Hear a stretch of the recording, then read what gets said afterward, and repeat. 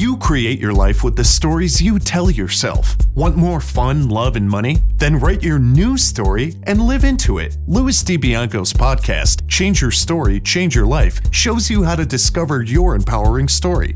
You'll meet many successful people who have created magnificent lives, even when the odds were stacked against them. Plus, you'll learn the secrets of great storytelling that can explode your business. And now, here is your host, Louis DiBianco. What's the story behind the glory? We've all heard the question, we know what it means, and we forget it when we meet someone who's very successful. We're dazzled and impressed. We rarely think that they, unlike us, have experienced hardship and failure. Hey, hello storytellers, and welcome to another episode of Change Your Story, Change Your Life. I'm your host, Louis DiBianco. We're fortunate that our host, Audible, is enriching lives. They are offering you, our storytellers, a free audiobook download of your choice, plus a 1-month free trial of all of Audible's service. And you get to choose from more than 180,000 titles. Simply go to www.audibletrial.com/storypower and take advantage of this wonderful gift. Remember that this show is enriched by our dialogue with you, so keep your comments and inspired thoughts coming. Send them to Louis, Louis, at changeyourstorypodcast.com. Today's guest is an entrepreneur with an impressive success record. She started her first business when she was 16 years old. At the same time, she helped her parents build a multi-million-dollar business. She's a certified human behavior specialist, a business breakthrough coach, as well as a master trainer, facilitator, and strategic intervention coach. She has been called a rock star of the coaching world. Her more than satisfied clients spanning 5 continents include people who have increased sales by 150% in 4 weeks and doubled their revenue year after year. She is also the host of a podcast called Leaders of Transformation. Her motto is, "You were born to win. Learn how to play your strengths, be the best you can be, share your gifts and love with others, and live with passion. This is the only way to feel fulfilled and experience the success you desire." I'm excited and honored to introduce the founder and head of Discover the Edge, her coaching company, Nicole Jansen, to our show. Nicole, welcome to Change Your Story, Change Your Life. Thank you, Louis. I'm excited to be here. And you should be. Let's have some fun. Where are you originally from? Well, originally I'm from Toronto, Canada, which is where you are, and Yeah. I love Toronto. It's a great city. It was good to me. Learned a lot there. So I'll ask you, what is a wonderful Toronto girl doing in California? Well, I could say it's the weather, which in part it was. It's actually an interesting thing because, your listeners and you and I, we've all had dreams and goals when we were little kids, right? We said one day we're going to do that. And what's funny is when I was about 6 years old, I used to tell my friends at school, one day I'm going to live in California. And I don't know why that. Maybe I watched a movie or a show or something like that from California. I have no idea where it came from. I didn't know anybody in California, had never been to California. But my friends would say, oh my gosh, you're never going to live in California because by the time you're old enough to move there, they're going to have an earthquake and it's going to sink into the ocean and it's going to be gone. And I'm like, I don't know what you're talking about, but I'm going to live there one day. Well, many years later, when I was 38 years old, I met a man that I fell in love with, and he was an American, and he said he happened he happened to be from San Diego, California, and I said, "Oh, that's good," because I love California. And so, anyways, the long story short, I actually came here for a relationship. I love the energy. I love the climate. I love the people, the environment. It is fantastic. And I do go back to Toronto on occasion, of course, because my family's there, so I go back regularly. But two great, very awesome places to live. So, you know, I think I know. You said you don't know why you thought that when you were a kid. I think I know why. You probably watched people every winter complain, dig themselves out of snow drifts, get their car stuck in the snow, and then you watched movies that showed you how beautiful and romantic and balmy California was. Yeah, that could be it. Or maybe it was my mother listening to Neil Diamond where they said it never rains in California. There you go. It could be that. You know, you talked about having that childhood dream of wanting to live there. What other component was there to that dream? Did you think about something that you wanted to be? Did you envision that? You know, it's interesting because I actually grew up in an entrepreneurial family. My parents owned garage businesses from ever since I could remember, and so I always knew that I wanted to be in business for myself.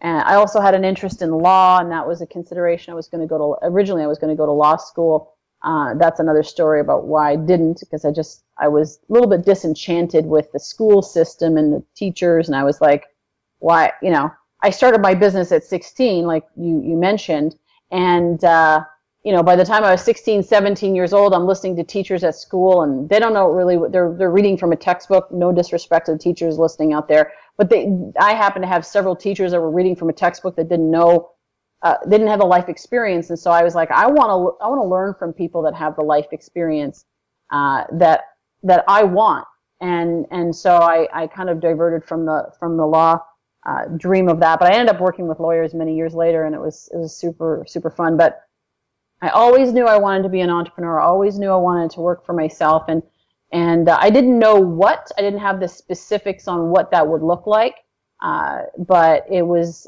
always that spirit. I say I started my business when I was 16, but in truth, I mean, that was officially going downtown University Avenue. You know where that is? University Avenue to the Ministry of Consumer and Commercial Relations, and registered my business. That was at 16, but I actually started many, many years before that. I was selling jewelry to my friends in grade 6 and making and selling jewelry, and just always finding things that I could do, and in that, tapping into that entrepreneurial spirit. So that was never a question of what I was gonna do. It was just the product or the service. I had no idea, didn't care. I just wanted to be a business owner. What was the business that you registered at the age of 16? Well, when I went down there to the ministry, I didn't know they were going to ask me what kind of business. I just thought I would register a business name, and ProNet International. And I was like, yeah, that's 1988. And then they said, well, what kind of business? And I said, oh, I don't know yet. I haven't figured that out yet. So I put down there sales and marketing. So I figured that was vague enough to cover my basis. But I actually ended up, at that time, I didn't know much about business other than, as I said, some real basics and stuff. And I understood that business was about having a product or a service that would be of value in selling it to somebody. And so buying it wholesale, selling it retail, making a profit, that's what business was about, and creating, as I said, creating value in the marketplace. And so that's what I started doing. And the first thing I started selling was $2,500 fax machines. And my friends were not buying fax machines at 16, if you can imagine. They were brand new into the market, and they weren't really in the market for it. But even their parents, I was like, who am I going to sell these things to?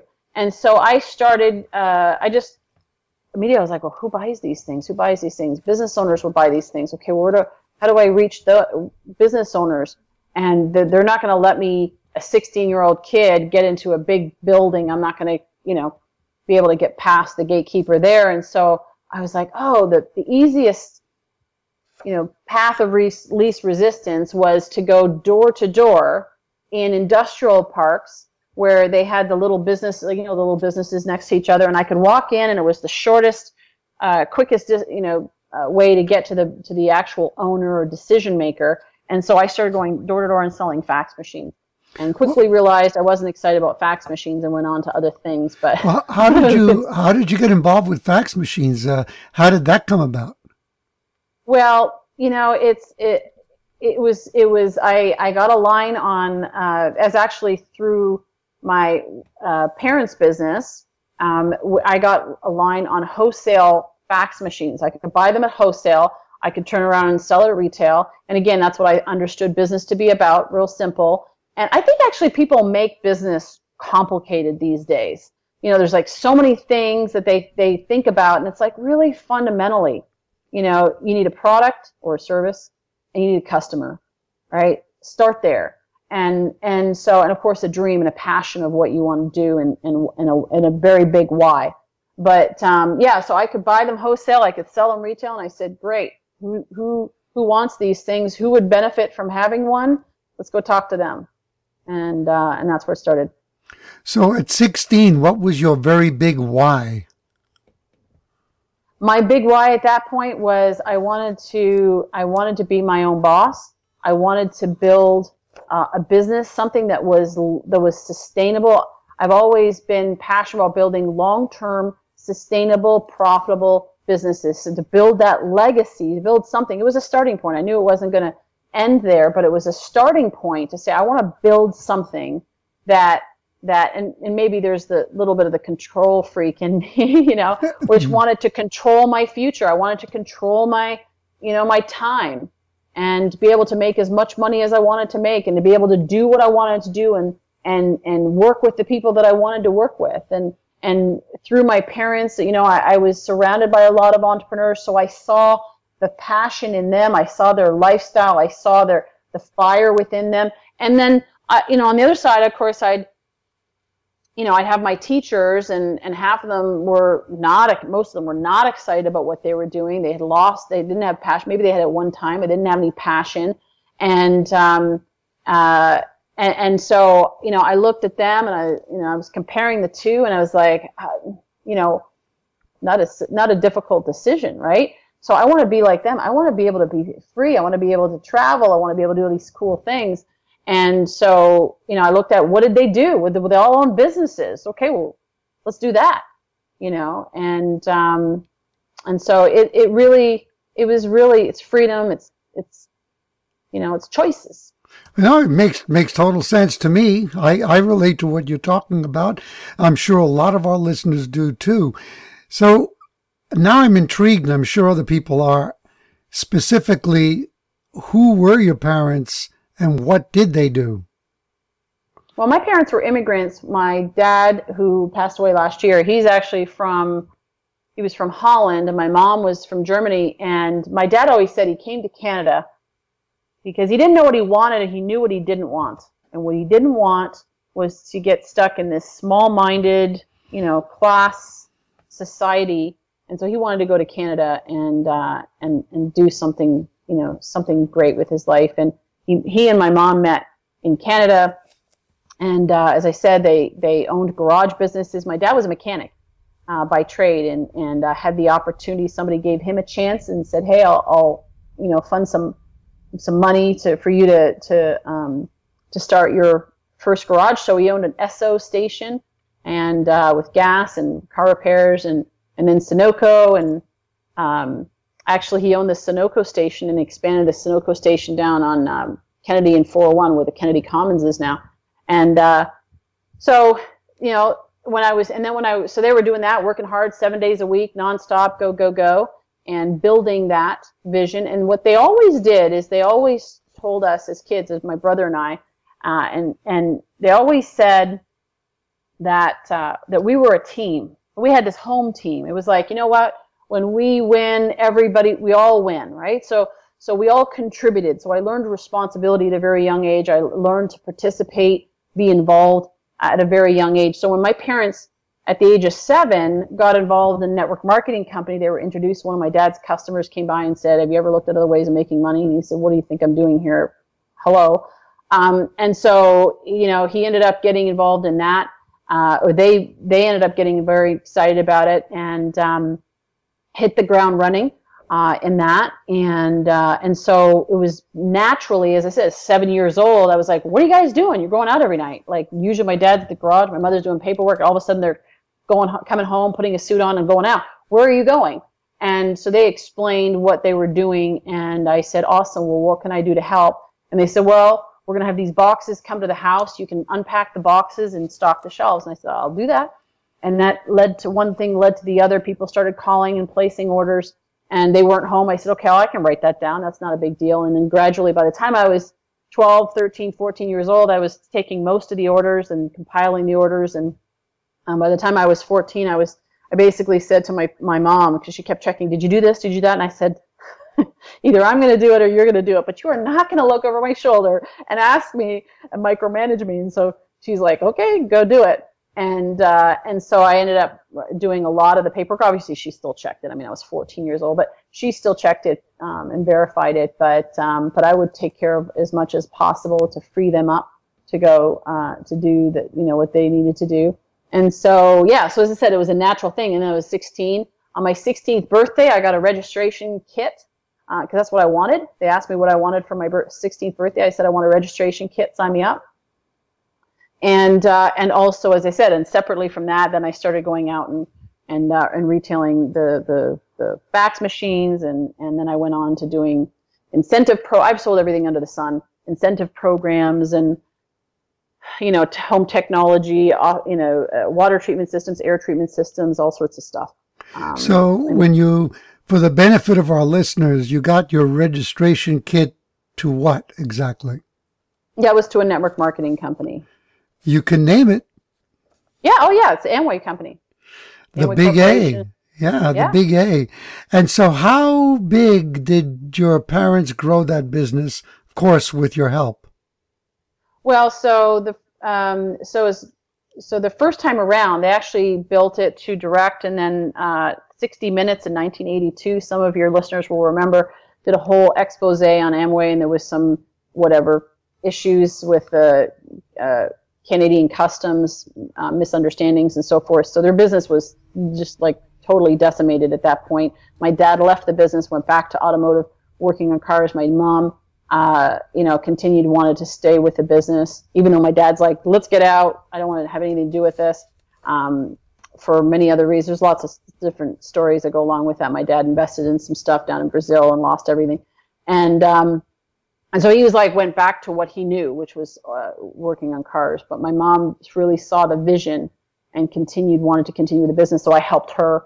My dad came back in the business when I was about 17. One day, he all of a sudden said, I'm ready to do this again.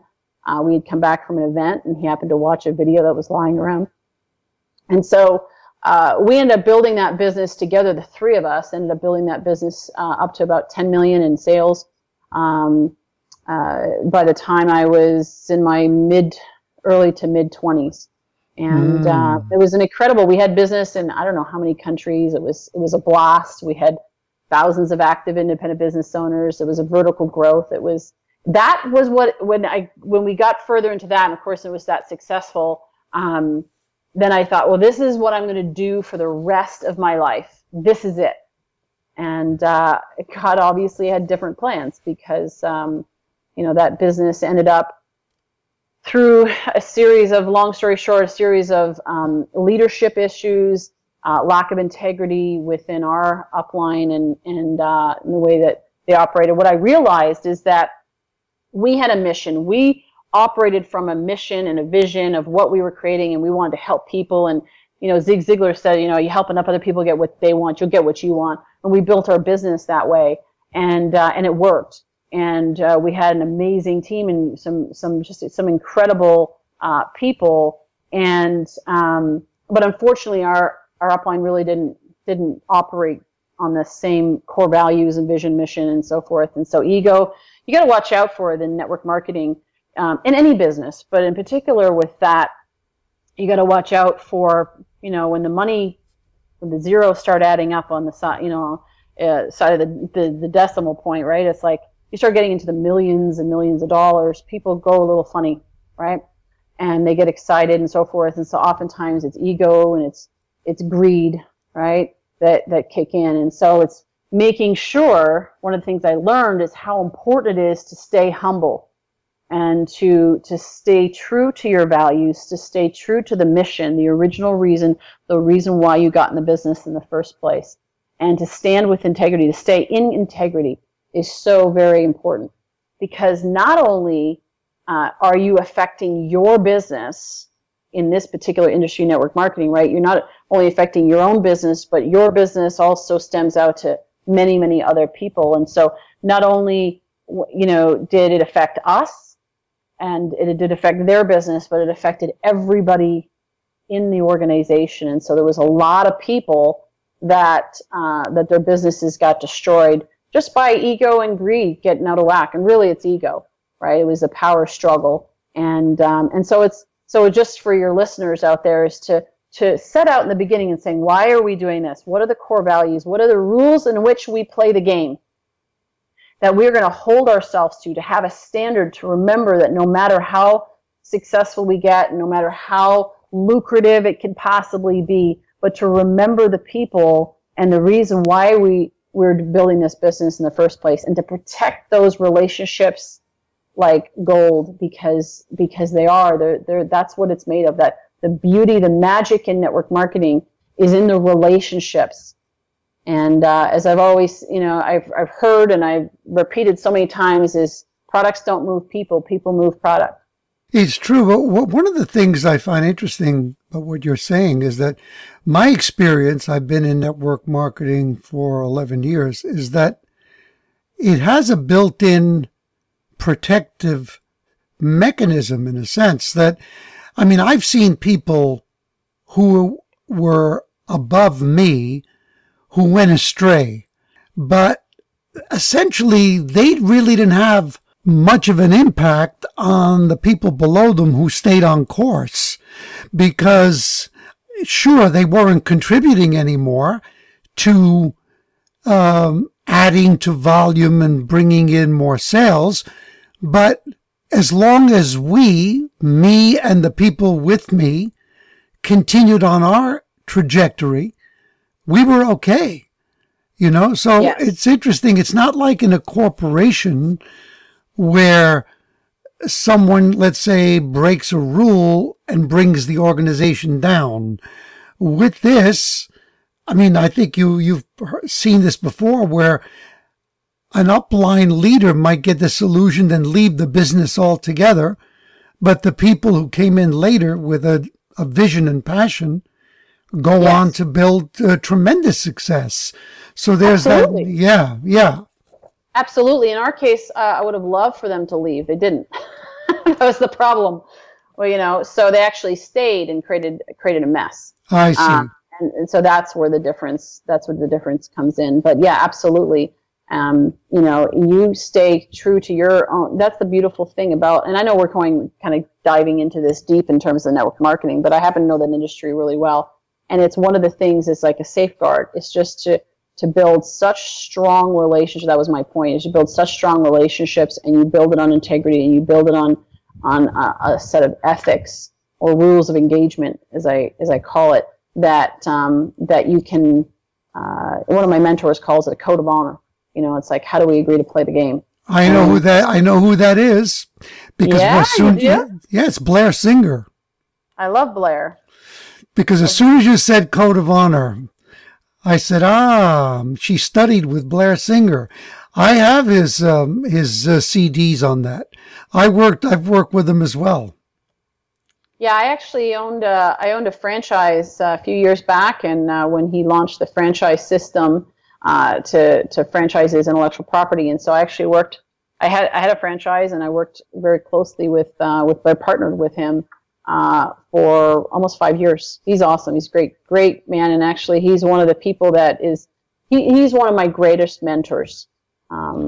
And I learned a lot from him, and even going back and unpacking what occurred in our family business, I got new distinctions on what actually happened and how to prevent that from happening again by listening to Blair and having us literally the two, going back and unpacking that with him, and then him sharing about, his perspective on building a code of honor and so forth. So yeah, really, really great, amazing. And there probably isn't a week that goes by, that I am not mentioning Blair several times when I'm working with clients and so forth. I learned a tremendous amount from him. Great. Yeah, I did too. The man is, he's quite brilliant. He has fabulous insights into business and life. Now, could you talk a bit about, because you were on a high, your parents were on a high, you built incredibly successful business and it crumbled. And I think that besides that, correct me if I'm wrong, you also experienced other blows to your life and your business, those hardships. Yes. Could you talk about some of those major obstacles that hit you that you had to overcome to continue growing? Yeah, so when the business all fell apart and we had a little mini fraction of the business left, it did hit us hard.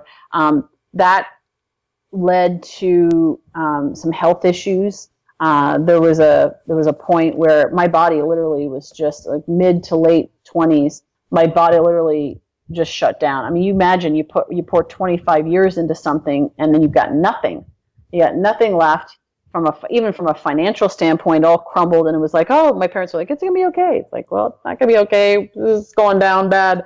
Anyway, so we ended up losing everything, and my health deteriorated substantially to the point where, as I said, my body started shutting down, and so I ended up going through a series of finding a homeopathic anybody that could help to solve it. I remember going to a doctor, actually a regular doctor, and asking for a referral to an allergist because I just wanted to see how my progress was going, because they hadn't helped me in the beginning. They were like, oh, take these drugs.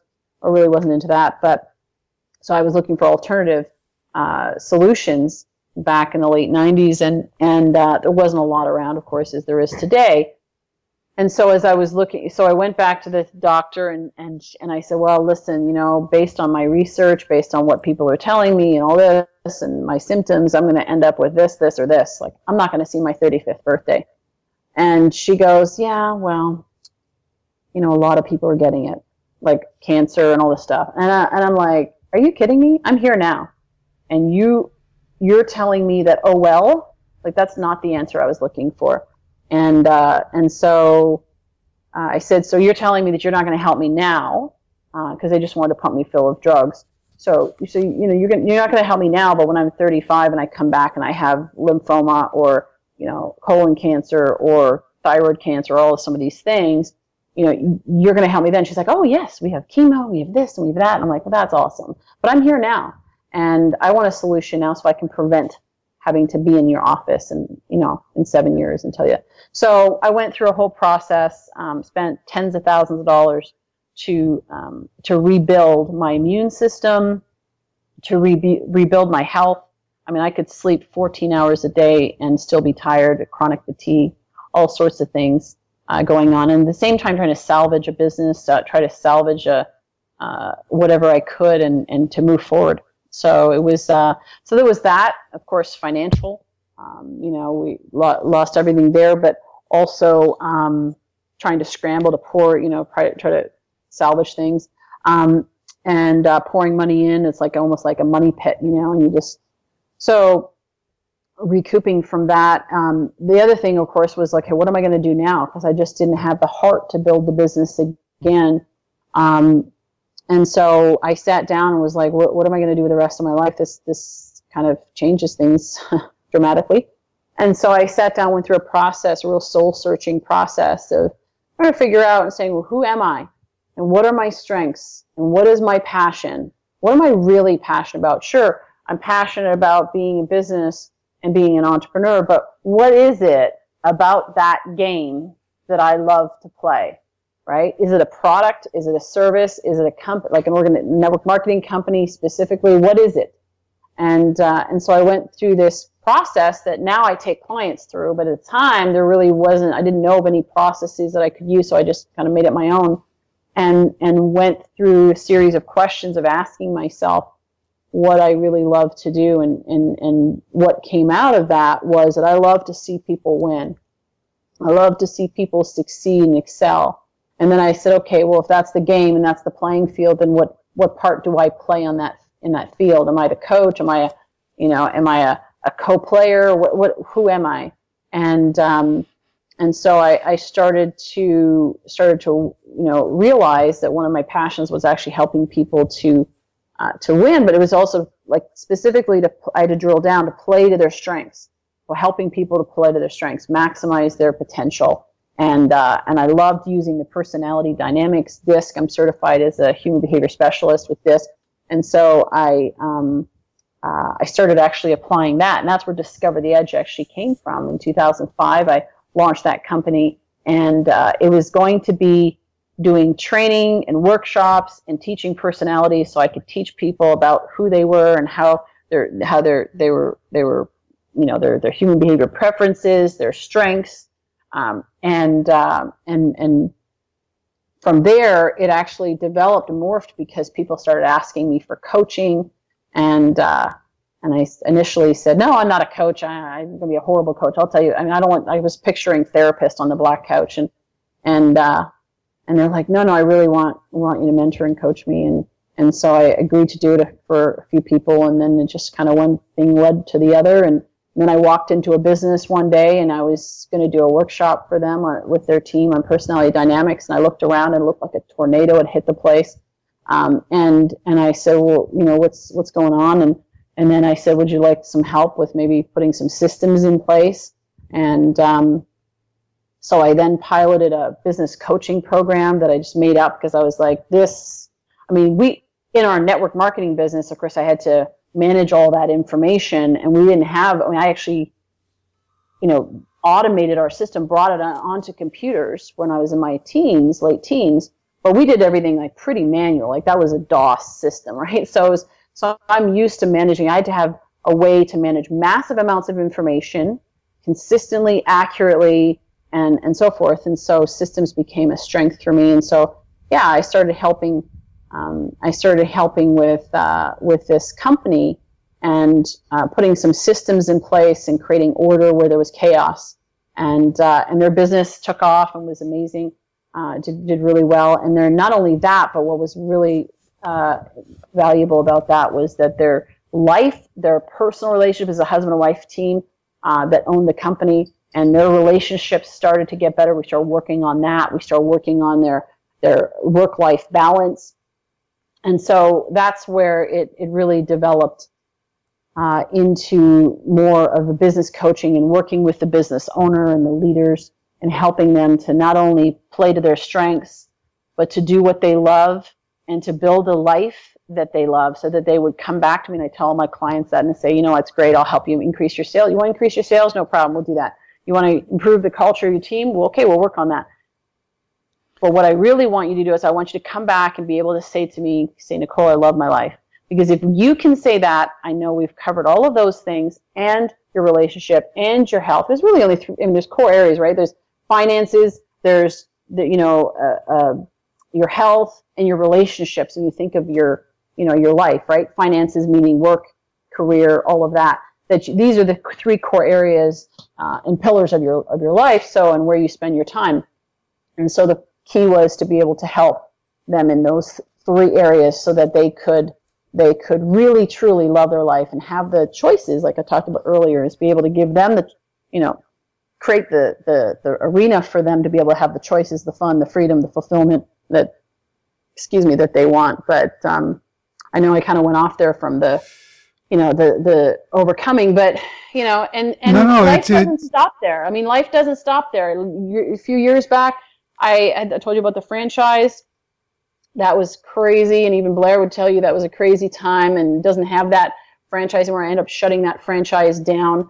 Systemically, it was problematic.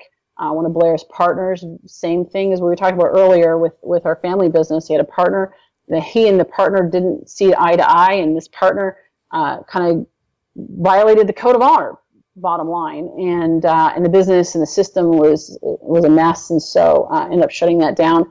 And then I had relational issues. My husband, who I moved down to California with, and absolutely loved and adored. And he ended up having a midlife crisis and leaving and all sorts of crazy stuff. But it's life never ends.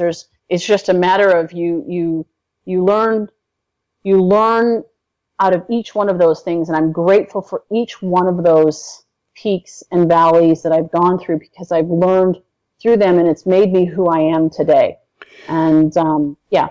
The reason I didn't stop you is because even though you saw it as a tangent, it actually had a very, very, I would say, organic line through to your story, because you went from feeling tremendously ill physically to seeking solutions, to that led you to ask some profound questions that help you to redefine, basically change your story and change your life. And then that change led you to discover your strength to help people not just get more money, but to have balance in their lives and create a kind of holistic success, if you like.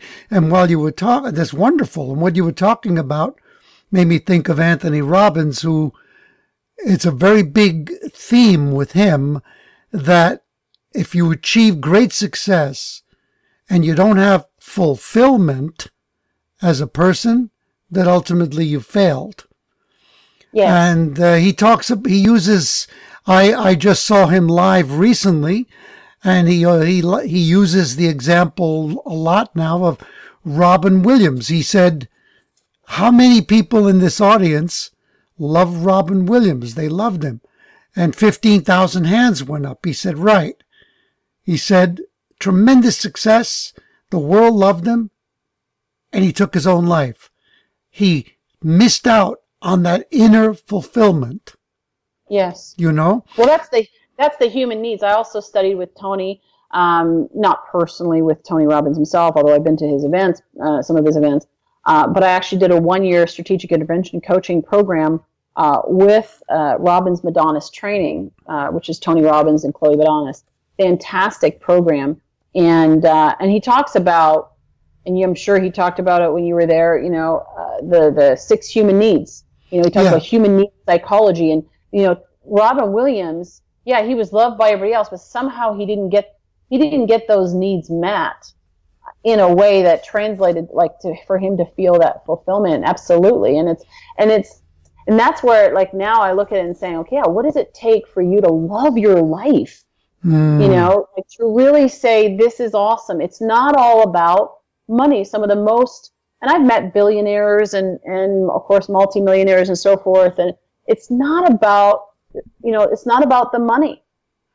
It's about what that does for you. I mean, you can stockpile it and so forth but it's really, you can get significance from money, and you can say, and that's what, unfortunately, that's where the ego kicks in and says, see, right? But when it comes right down to it, you're not going to take that money with you. What you'll remember at the end of the day, your last day on this earth, what are you going to be thinking about? What are you going to, who are you going to want? You're going to want piles of money in your your hospital, room. Is that what you're going to want? No, you're going to want people around you. Who are the people that love you and that you love and that have meant the most to you? One of the things that over the last few years, I mentioned briefly about my husband going in a midlife crisis, and I learned so much of that. Oh my gosh, that was, all the rest of it was like a cakewalk compared to going through that situation the last number of years. And one of the things that I learned through that, because it really hit up against, I thought I was confident. People would have said, oh, Nicole, you look confident, you are confident, all that. And yet it was like it hit me at a very personal level of somebody saying, I don't want to be with you. I want something else. And he didn't even know what he wanted. He was just going out and trying to find it, whatever that thing was that, so often people go and search for, grass is greener on the other side. But it really hit me where it was like, well, you're not good enough, and then you can look back and you can see all these other failures, because you know how our little voice works, right? It's like, yes, see, look at all that, and this time, and then that time, and it starts to build up, and you're like, see, you're not worthy, you're not good enough, you don't have what it takes. And it's really hit me hard until that's why I went through that Robbins Madonnas coaching program, and partly for myself, but just to kind of get myself recalibrated. And so when I did that and I realized what was really going on, and I realized it really wasn't me, it was what's going on with him. And I actually learned how to love someone unconditionally, to love them no matter what they're doing, that whatever actions they're taking and what they're doing or not doing or whatever, it's not about that. It's about, who am I being, and what can I give, and how can I contribute? What do they need from me, and how can I support them? And so, that's the thing, is that most people don't get to that point, and I had the opportunity. So for those of you that, people that are listening, or your listeners are listening out there, and they're going through tough times, there's a blessing in that. I know it's a cliche, there's a blessing in the midst of that, but there is. It's there, not necessarily that it was meant to be there for a reason or anything like that, but is that your cat? This is so funny. This happens in so many of our interviews where someone will suddenly stop and go, "Is that your cat?" Yes, that is my cat. She is very heavily into personal development, and she's totally engaged by what you're saying. Thank you for being patient. And now, let's pick it up without Kitty. So for your listeners out there, oftentimes it's a cliche, and it's like, there's a blessing in the valley, right? There's a blessing in that struggle, and people go, yeah, but the truth is there really is. And I am grateful for every single one of the things that I've been through. I kind of joke with, sometimes with God, and I'm like, do I have to learn everything firsthand, or can I not read some of this in a book? But apparently not. I need to learn this firsthand, because it's molded and it's shaped me into who I am. And of course, that's a choice of how I approach it, how I look at the challenges that I've been through, and I'm actually writing a book right now, which even addresses not just the loss and losing in one area, but it's actually compounding loss. What do you do when that loss is being compounded one after the other, like a domino effect? How do you get on the other side of that? And how, like I was just starting to talk about, how do you get to that point of loving yourself unconditionally and loving others unconditionally? Because when it comes right down to it, life is all about relationships. Life is about, how you feel about yourself, how you feel about others, and the relationships that you build and nurture, and of course how you look at the world. Or we create our own reality. And so, it's through those experiences. You can't, even when you talk about business, you talk about how do you assess the value of a product. If you don't have anything to compare it to, how does somebody know that it's good, right? It's comparing it to something else. And so you don't know how beautiful the day is unless maybe let's say you compare it to something else and you go, wow, it was raining today and look how beautiful it is today. And we tend to appreciate things more when we have something to compare it to. It doesn't mean you have to go through all these things. I'm not saying that. You can learn that through other people's experience. But if you are going through experiences yourself, then you know what? If there's one thing that I've done, is I've extracted as much learning as possible from each of the experiences, that I would not have to repeat it to get the lesson. Mm-hmm. Beautiful. Continue to move forward. Now, it sounds to me like you've invested also in formal personal development, have you? Oh, yeah. I mean, my whole life has been about personal development and growing. You got to grow yourself. If you think you're just, yeah. Which are the thought leaders that had the biggest impact on you? Well, we talked about them actually already. They come out in conversation all the time. Tony Robbins, Blair Singer, are two that really shaped. I learned a lot from them. Certainly, there are tremendous leaders in network marketing that I there's too many to count. I one time counted how many live speakers I had listened to, and this was a few years back. And I was like, how many have I listened to? And I've literally listened to over 7,000 speakers live and in person. That's a lot of input. And that's not including CDs and tapes, which came, before CDs and all that. And of course, downloads and podcasts and all that. So there's been a lot of input, but those two gentlemen, I use and I refer to them a lot. And of course, I'm a Christian. I'm not a religious person, but I am a person of faith and spirituality. And I could not have gone through everything that I've gone through without my relationship with God, and with Jesus. I look at the model, the example is the word I'm looking for, the example that he set and how he operated. And as I study the scripture, it has, that's been the single most influential thought leader, that I would have to say is like, those would be, because it's amazing. It's like, how do you love people? And Tony talks about that as well. It's like, how do you love people no matter what? This is not about, because ego says, when you do this to me, then I will love you, right? Or if you give me, I'll give you this if you give me that. That's not love, right? And so, so the older I get, the more I realize it comes down to on a fundamental level about loving one another. Loving God, loving one another is really pretty simple. Life is really simple. You do those two things, and the rest kind of, not to be cliche, but it falls into place. Are you familiar with a book called Radical Forgiveness? Oh, yes. Okay. Yes. Yeah, because I mean, I don't agree with everything. Like the whole idea of us planning out and so forth, planning out our experiences on Earth. That's a little bit too far out there. But that book actually was one of the books that helped me to see things differently, to the point where it's not about forgiving at all. There's nothing to forgive. Yeah, it's true. It's true. Yeah, he really pushes you beyond your comfort zone with his concept of forgiveness. I think it's a great book for everybody to read. They'll find it challenging. Yeah, he means to challenge you. Was it Colin Tipping? Is that it?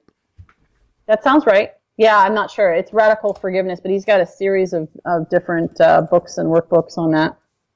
So pretty easy to find, I would say, on Amazon. And in terms of thought leaders, did you ever have experience with T. Harv Eker? Oh, yeah, absolutely. I saw Harv the first time back in 2005. I heard him speak in Toronto. He was launching his book, Secrets of the Millionaire Mind, that week. And somebody invited me and said, hey, we want to come hear this speaker on the wealth seminar on Saturday night. And I said, sure, I'll go. And so we went, and there was 1,500 people in the room, and this guy got up to speak, and I'm like, who is this guy? And he was loud, and he was bold, and he was launching his new book, and it was amazing. And he has, he's another incredible individual. And I'm sure there's women. Oh my gosh, these are all men that I'm talking about. There's some amazing women, of course, out there as well. It just happens to be these are all guys, but yeah, Harv's awesome. Who's the woman who wrote the Course in Miracles, or she wrote about? Oh, Marianne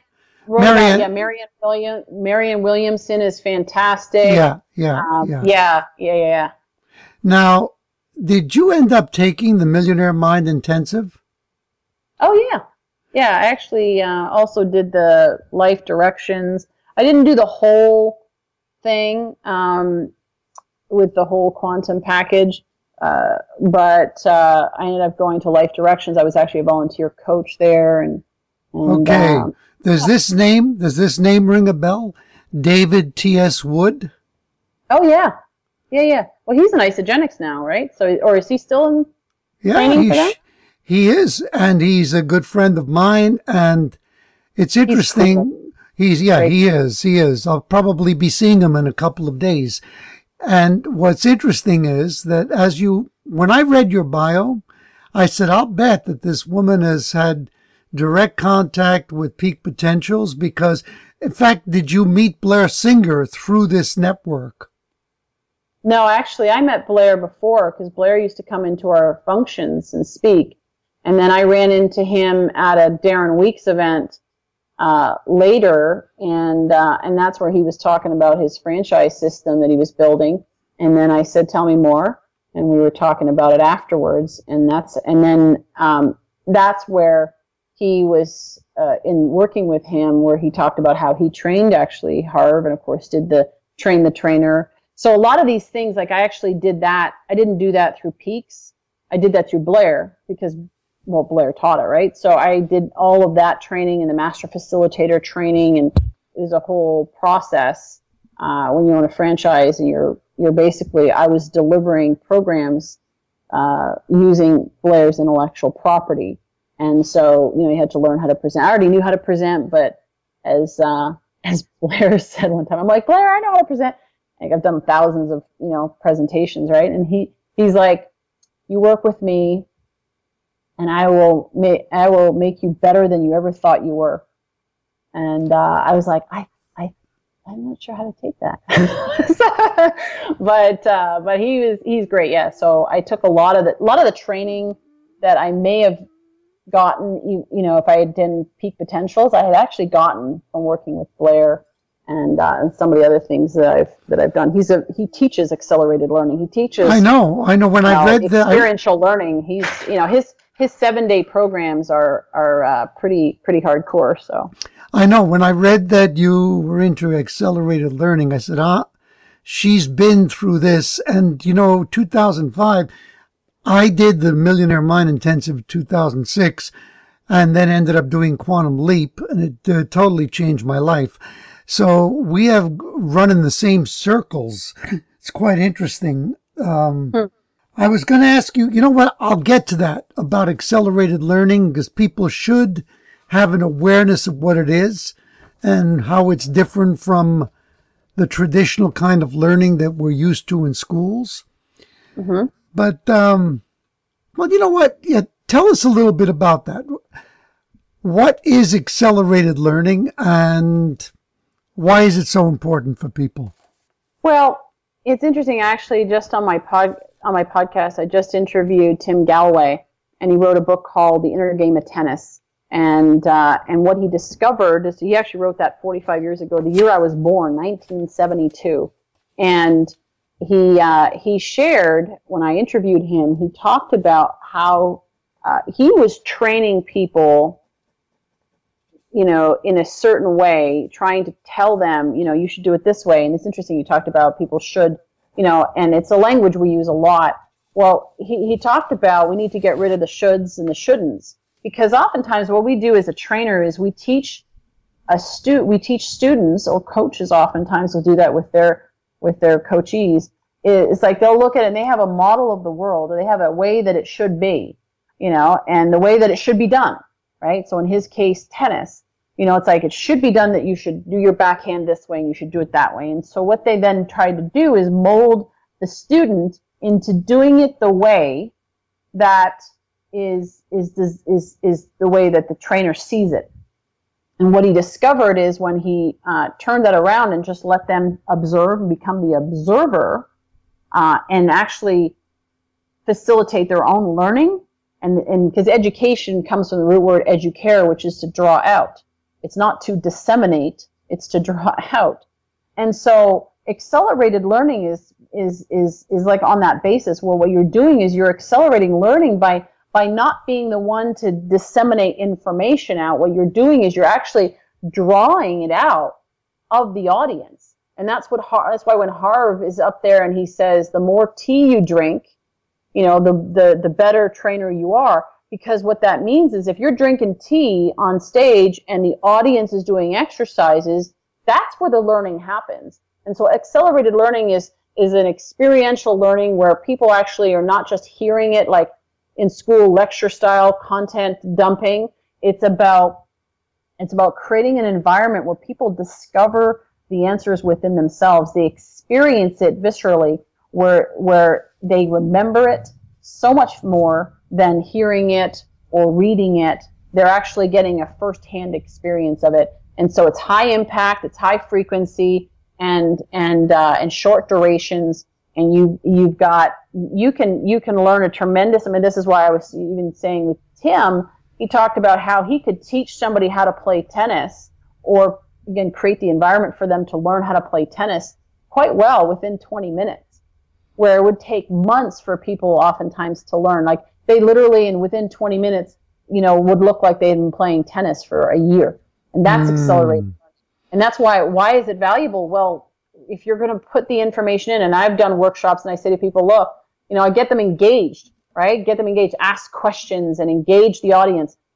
Questions hook the mind. When you get people engaged and start thinking and start processing rather than just being in passive mode, then, they retain more.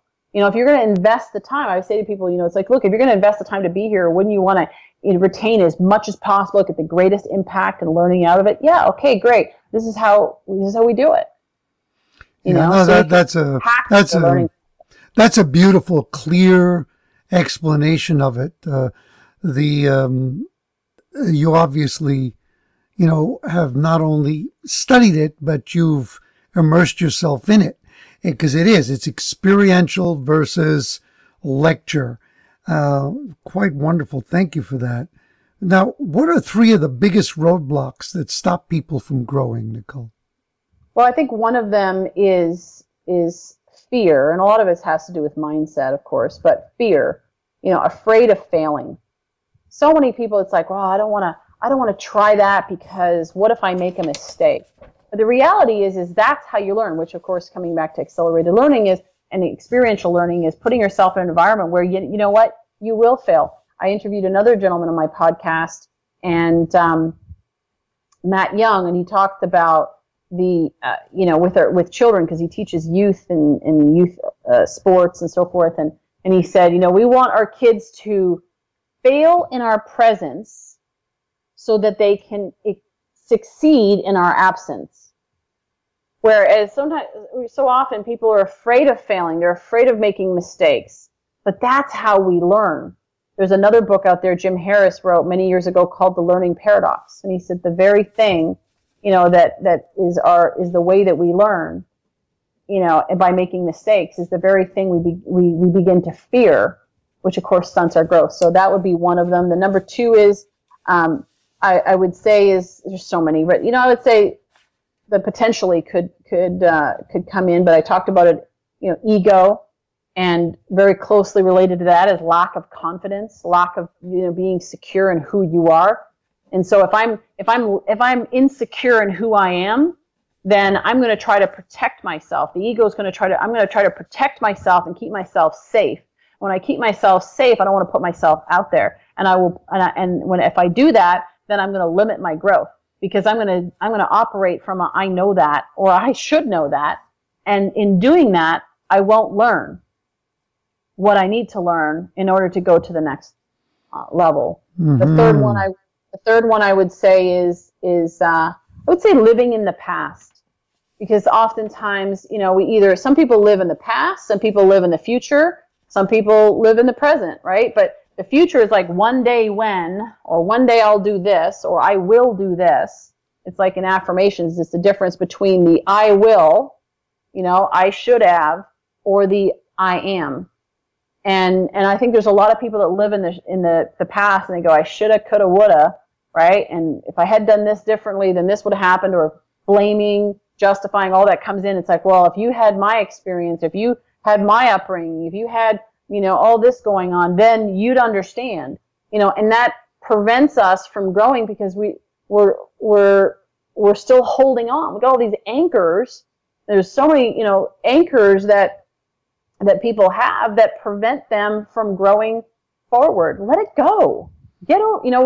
Learn the lesson, unpack it, look at it, be the observer, look at it, learn as much as you possibly can, extract that, insight and learning and wisdom, and then use it to move forward. Use it to plant new seed. Use it to expand your vision, to expand your confidence, to know that, you know what, if I got through that and I'm still here, I'm still standing, you know what, I can do this. I can get through more, and the greater, what is it? Somebody said, the greater the problem, the people that get paid the most in the world are the people, in theory, they say, the people that solve the biggest problems. Now, that doesn't always come out that way, but certainly the people that solve the greatest problems become much more capable of solving bigger problems. Like they've expanded their capacity, their context, through solving problems. It hasn't been about, being safe. That's not how you grow. All growth happens outside your comfort zone. Mm-hmm. Mm-hmm. No, that's wonderful. That's really excellent. You've given excellent strategies for how to change one story and then, as a result, change your life. How can people transform? You kind of touched on it in this, but maybe you can just add something to it. How can they transform from average to extraordinary? First thing that comes to mind is change your context. And you know this from working with Harv, content and context, right? The context is the container. You got to change your container. You got to create the space for growth, create the space for transformation. And so how do you do that? Well, you shift your mindset. It's some of the things I just already talked about, and you get around people that have a big context where you don't judge yourself. Set aside the judge, right? And saying, oh, I should have, or they're this and I'm that, and comparing. I'm not talking about comparison. I'm talking about getting around people and associating with people that are moving forward, that are inspiring, that are expanding, that are living their dreams, that are chasing their dreams. Get around so that you can start to get into that environment. Turn off the TV.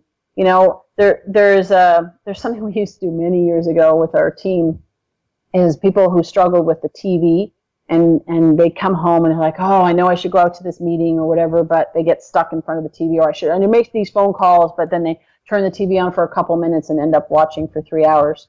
And we said, you know what? It started with this. I think it was my dad that came up with this. But kids always say they always want to go to Disneyland, right, or Disney World. And so he said, okay, here's what you do: is you put cut out a picture of Disneyland or whatever your dream is. Cut out a picture of what it is that you truly desire, right? A representation, an image that represents that, and tape it onto your TV screen. And every time you go to watch TV, just notice you got to take your dream off to turn the TV on. It's your choice. That's wonderful. Now, you mentioned something which I agree with about it begins by changing context, but to some people that might be a foreign thought. Could you give a concrete example of changing somebody's context? Well, yeah, context, another word for that could be your container. So your capacity to, it's several things, right? Your context is reignite your mission, reignite your vision, your dreams. So I would go dig up those old dreams that you have or create new ones. That shifts your context. What I was talking about there with the association, right? The association is get around a different environment. So if you think of your environment right now, is your environment healthy? If you were to plant seeds there, is it healthy? Are those seeds likely to grow into your dream being fulfilled? If not, then that's where you got to shift that by the people that what's going in, right? What kind of fertilizer are you putting on those seeds? So, who are you listening to? How much time are you spending on Facebook? What are you watching or listening to, when you're on Facebook, social media, or TV? What are you watching? Because everything that's going in, garbage out. So, when I'm saying is, and there's context is a whole conversation. We could spend a whole hour, a whole day on that. But just when I talk about changing the environment and expanding in expanding your environment and your capacity to learn and to grow, right? So that's what I'm really talking about. Mm-hmm. So yeah, does that make sense? Yeah, I'm trying to keep it short because I know we're kind of winding it towards the end, but that's context is it's a topic that can we can talk about for a while. Absolutely, it makes total sense. And one of the thoughts I had, sometimes people say, well, when you say get around people who are more successful, who are more positive, and they're moving forward, and people feel stumped, and they'll go, well,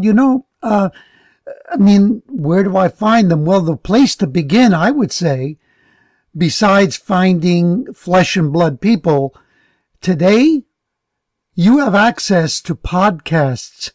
And you can, and for instance, you can spend, and CDs and audiobooks where you can literally spend time with some of the greatest and most inspiring minds on the planet. Begin there and see where that leads you. Does that make sense to you? Oh, absolutely. You know how much of a treat is nowadays we look at podcasts, we go, oh, that's cool. Do you know when back in the day when you and I were, many years younger, we had to, I think of people saying, oh, we had to climb uphill, both ways. No, but we actually had to buy the tape. We had to buy the CD. We had to pay for listening. Nowadays, if you have internet access, you can go on iTunes and you can listen for free to all these amazing people. I mean, what a treat. Absolutely. And that's why it's what you take in. So what you listen to, what you read, what you watch, all of those, that's all of that is shaping your reality. Mm-hmm. If your reality isn't what you like it to be, then you know what? You get to reshape it. I totally agree. And now, like the past couple of weeks, I've been at the gym every morning listening to a different podcast from, the same podcast, but different episodes of I Love Marketing, which is really a form of high-end personal development. I Love Marketing with Joe Polish. And this morning he was interviewing Peter Diamandis, who's one of the most advanced. You're familiar with Peter Diamandis, yes? Yeah, he's a billionaire. Yes. Yeah, he's the guy who wrote Bold, How to Go Big, Create Wealth, and Impact the World. And I think everybody should be familiar with his thinking. Yes. Now, what is go ahead. What are you going to say? I was going to say, in terms of the one thing, a caveat to listening to all these podcasts is you want to take in, right, and absorb all this new information that you're getting from people that are the movers and shakers, the thought leaders, the people that have what you are looking to create in your own life, that have achieved a level of success that you desire. Then you got to go take action, and you're in action, right? So then when you're at the gym and you're listening to podcasts and you're doing this, it's like you've got an outlet, you've got a vehicle which you can apply it. And so the one thing I notice, and so I'm kind of one of those contrarian thinkers, so I always look at one side and then I go, yeah, you also have to watch out for the other side, which is when you take it all in and you don't do anything with it, you're not going to get the results. It's kind of like the Dead Sea, right? The reason why it's dead is because it has water flowing in, but it's not flowing out the other side. So you got to be in action. It's not just about sitting there listening to podcasts. It's about having a vehicle, having some way. That's why network marketing and what you do when you talk about Isagenix. I mean, it's an outlet. It's a vehicle. It's some way, somehow that you can actually apply. Coming back to the experiential learning, I hear it. In this case, right? I hear a podcast and then I go out and say, okay, who can I teach it to? How can I apply it? Better yet, first of all, before I teach it somewhere else, but how can I apply it in my own life today, right now? So this is in theory. Moves from theory, because I've met lots of people who can quote to you every book and everything. It's all awesome. And yet at the same time, they don't have the results. They don't have the success. Why? Because it's all just rolling around in their head as somebody else's idea. When you start applying it and experiencing your own life, now it becomes yours. Now you own it. That's where the learning is permanent. The retention stays in. It's accelerated learning at work. Wonderful. Where do you see yourself in 5 years? It's funny because there's a saying, we make plans, God laughs. If I would have said 5 years ago that this is where I would be at and what I'd be doing, I would be like, what? No way. But I know it's important to have a vision for the next 5 years. My vision is still to continue to do what I do. I love to coach. I love to train. I'm actually, talking to my husband. Actually, came back and reconciled our relationship, and which has been amazing the last few months. And so we've talked about building businesses together and some ideas because he's got an automotive background and following my dad's footsteps, I guess. And so we're going to be working on some of those. I see my podcast continuing to increase, expanding my community for leaders of transformation. And really my vision, the big vision is to how do we connect the people that are making an impact out there in a way that we can now work together, and rather than creating division, that we can create collaboration on a much deeper level.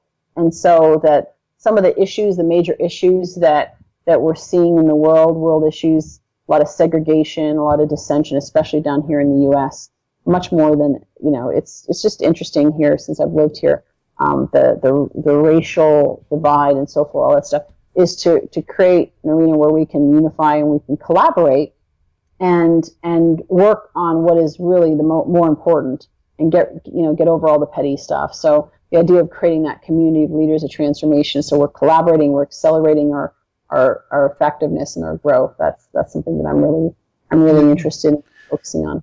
Beautiful. That's very noble. I'm sure you'll do it. What is your favorite book? You've mentioned a few, but just there's one jump out for you. Well, the one that's sitting on my desk right now, and I'm not going to be cliche, but it's the reality. It's the one that's sitting next to me is actually the Bible. And I've got a great version here by Joel and Victoria Osteen. It's called the Hope Bible. And it's got, it's great language. And you know what? To me, there's so much wisdom and insight as I read this. This is the number one for me. And everything else comes after that. Obviously, all the classics are all, Think and Grow Rich, and all those ones are awesome too.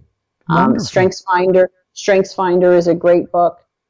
Dr. Rome, one of my other mentors, wrote a book called Positive Personality Profiles. It's another one I would recommend people to understand how to relate to different kinds of personalities is important.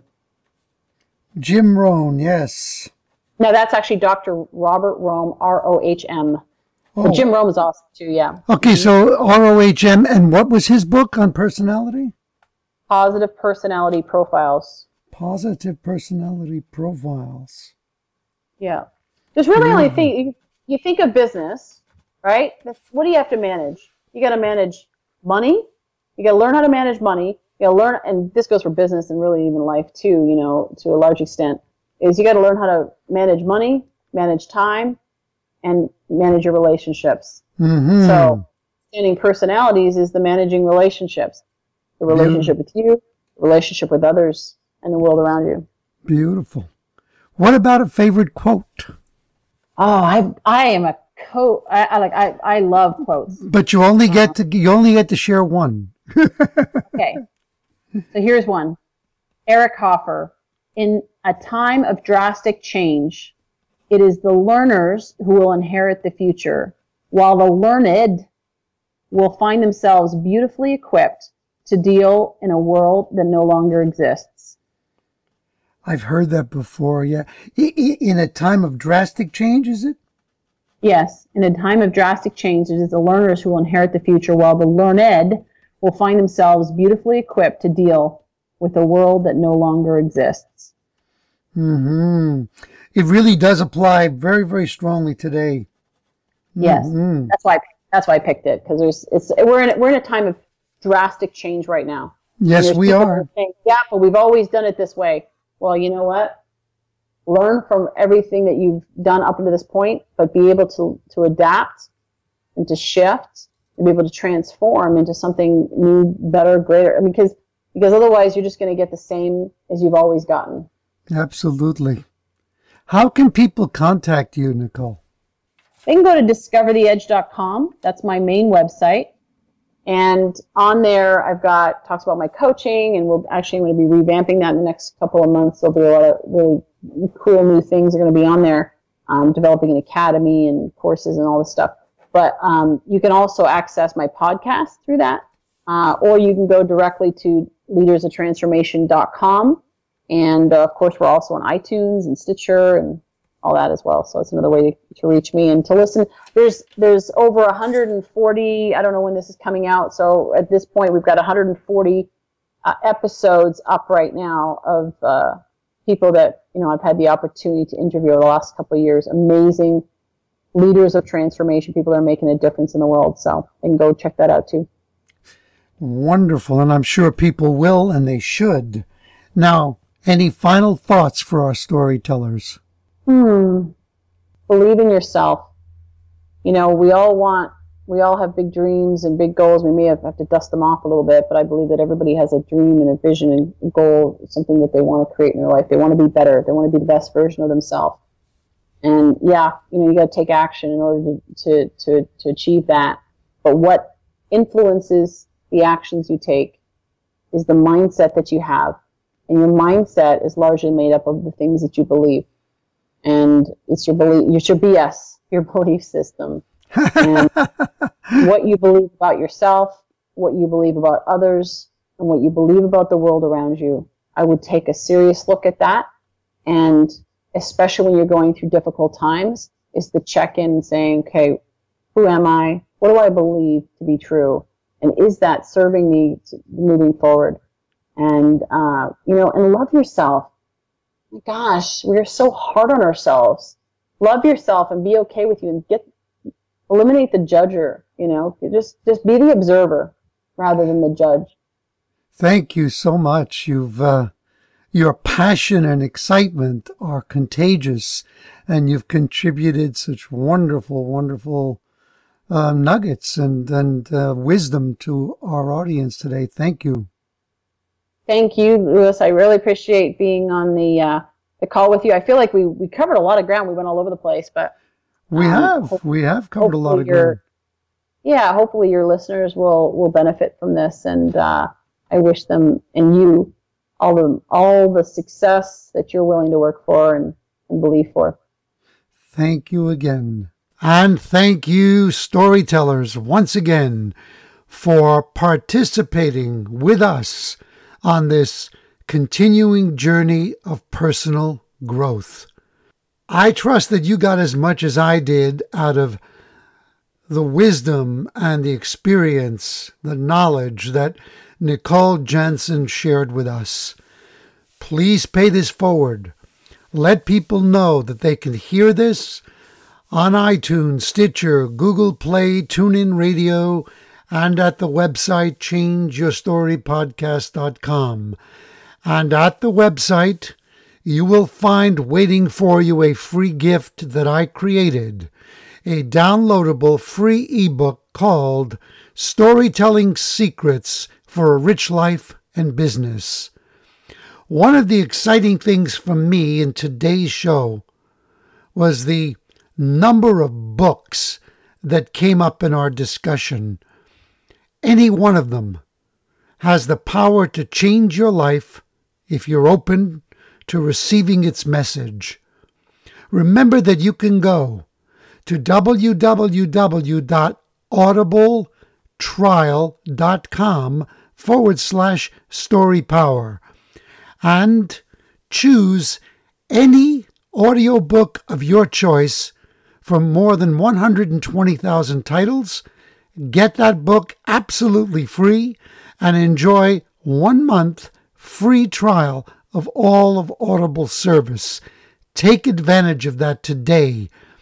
Go to that site to www.audibletrial.com gmail.com/story power and get a piece of richness for yourself. As a matter of fact, I would love to hear which book you downloaded and what you got from it. Communicate with me about that at Louis, Louis, at changeyourstorypodcast.com. You can also send your messages to Lou's Club, LOUSCLUB, at gmail.com. There were so many amazing things that came up during this conversation with Nicole. And what I'm going to choose to leave you with is this. If you remember, we talked for a short while about forgiveness, and a book called Radical Forgiveness came up.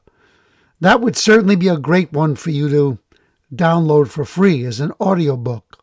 Also, think about this. What is holding you back from enriching your life on any level? Oftentimes you'll find that it has to do with anger, with resentment, with blame, with things that we have unresolved in relation to other people. So I would ask you to reach inside yourself, and if you discover that you're holding on to something like that, something negative and painful in relation to other people, that you rise above that and forgive them. And think about this. You don't have to forgive them to their face.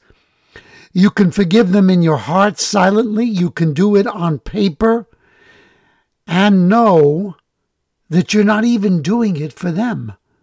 You're doing it for you, because the moment you truly forgive, you become freer and more powerful. And to help you do that, begin by asking, how can I change my story and change my life? Tune in to the next episode of Louis DiBianco's podcast. Become unstoppable as you learn to change your story, change your life.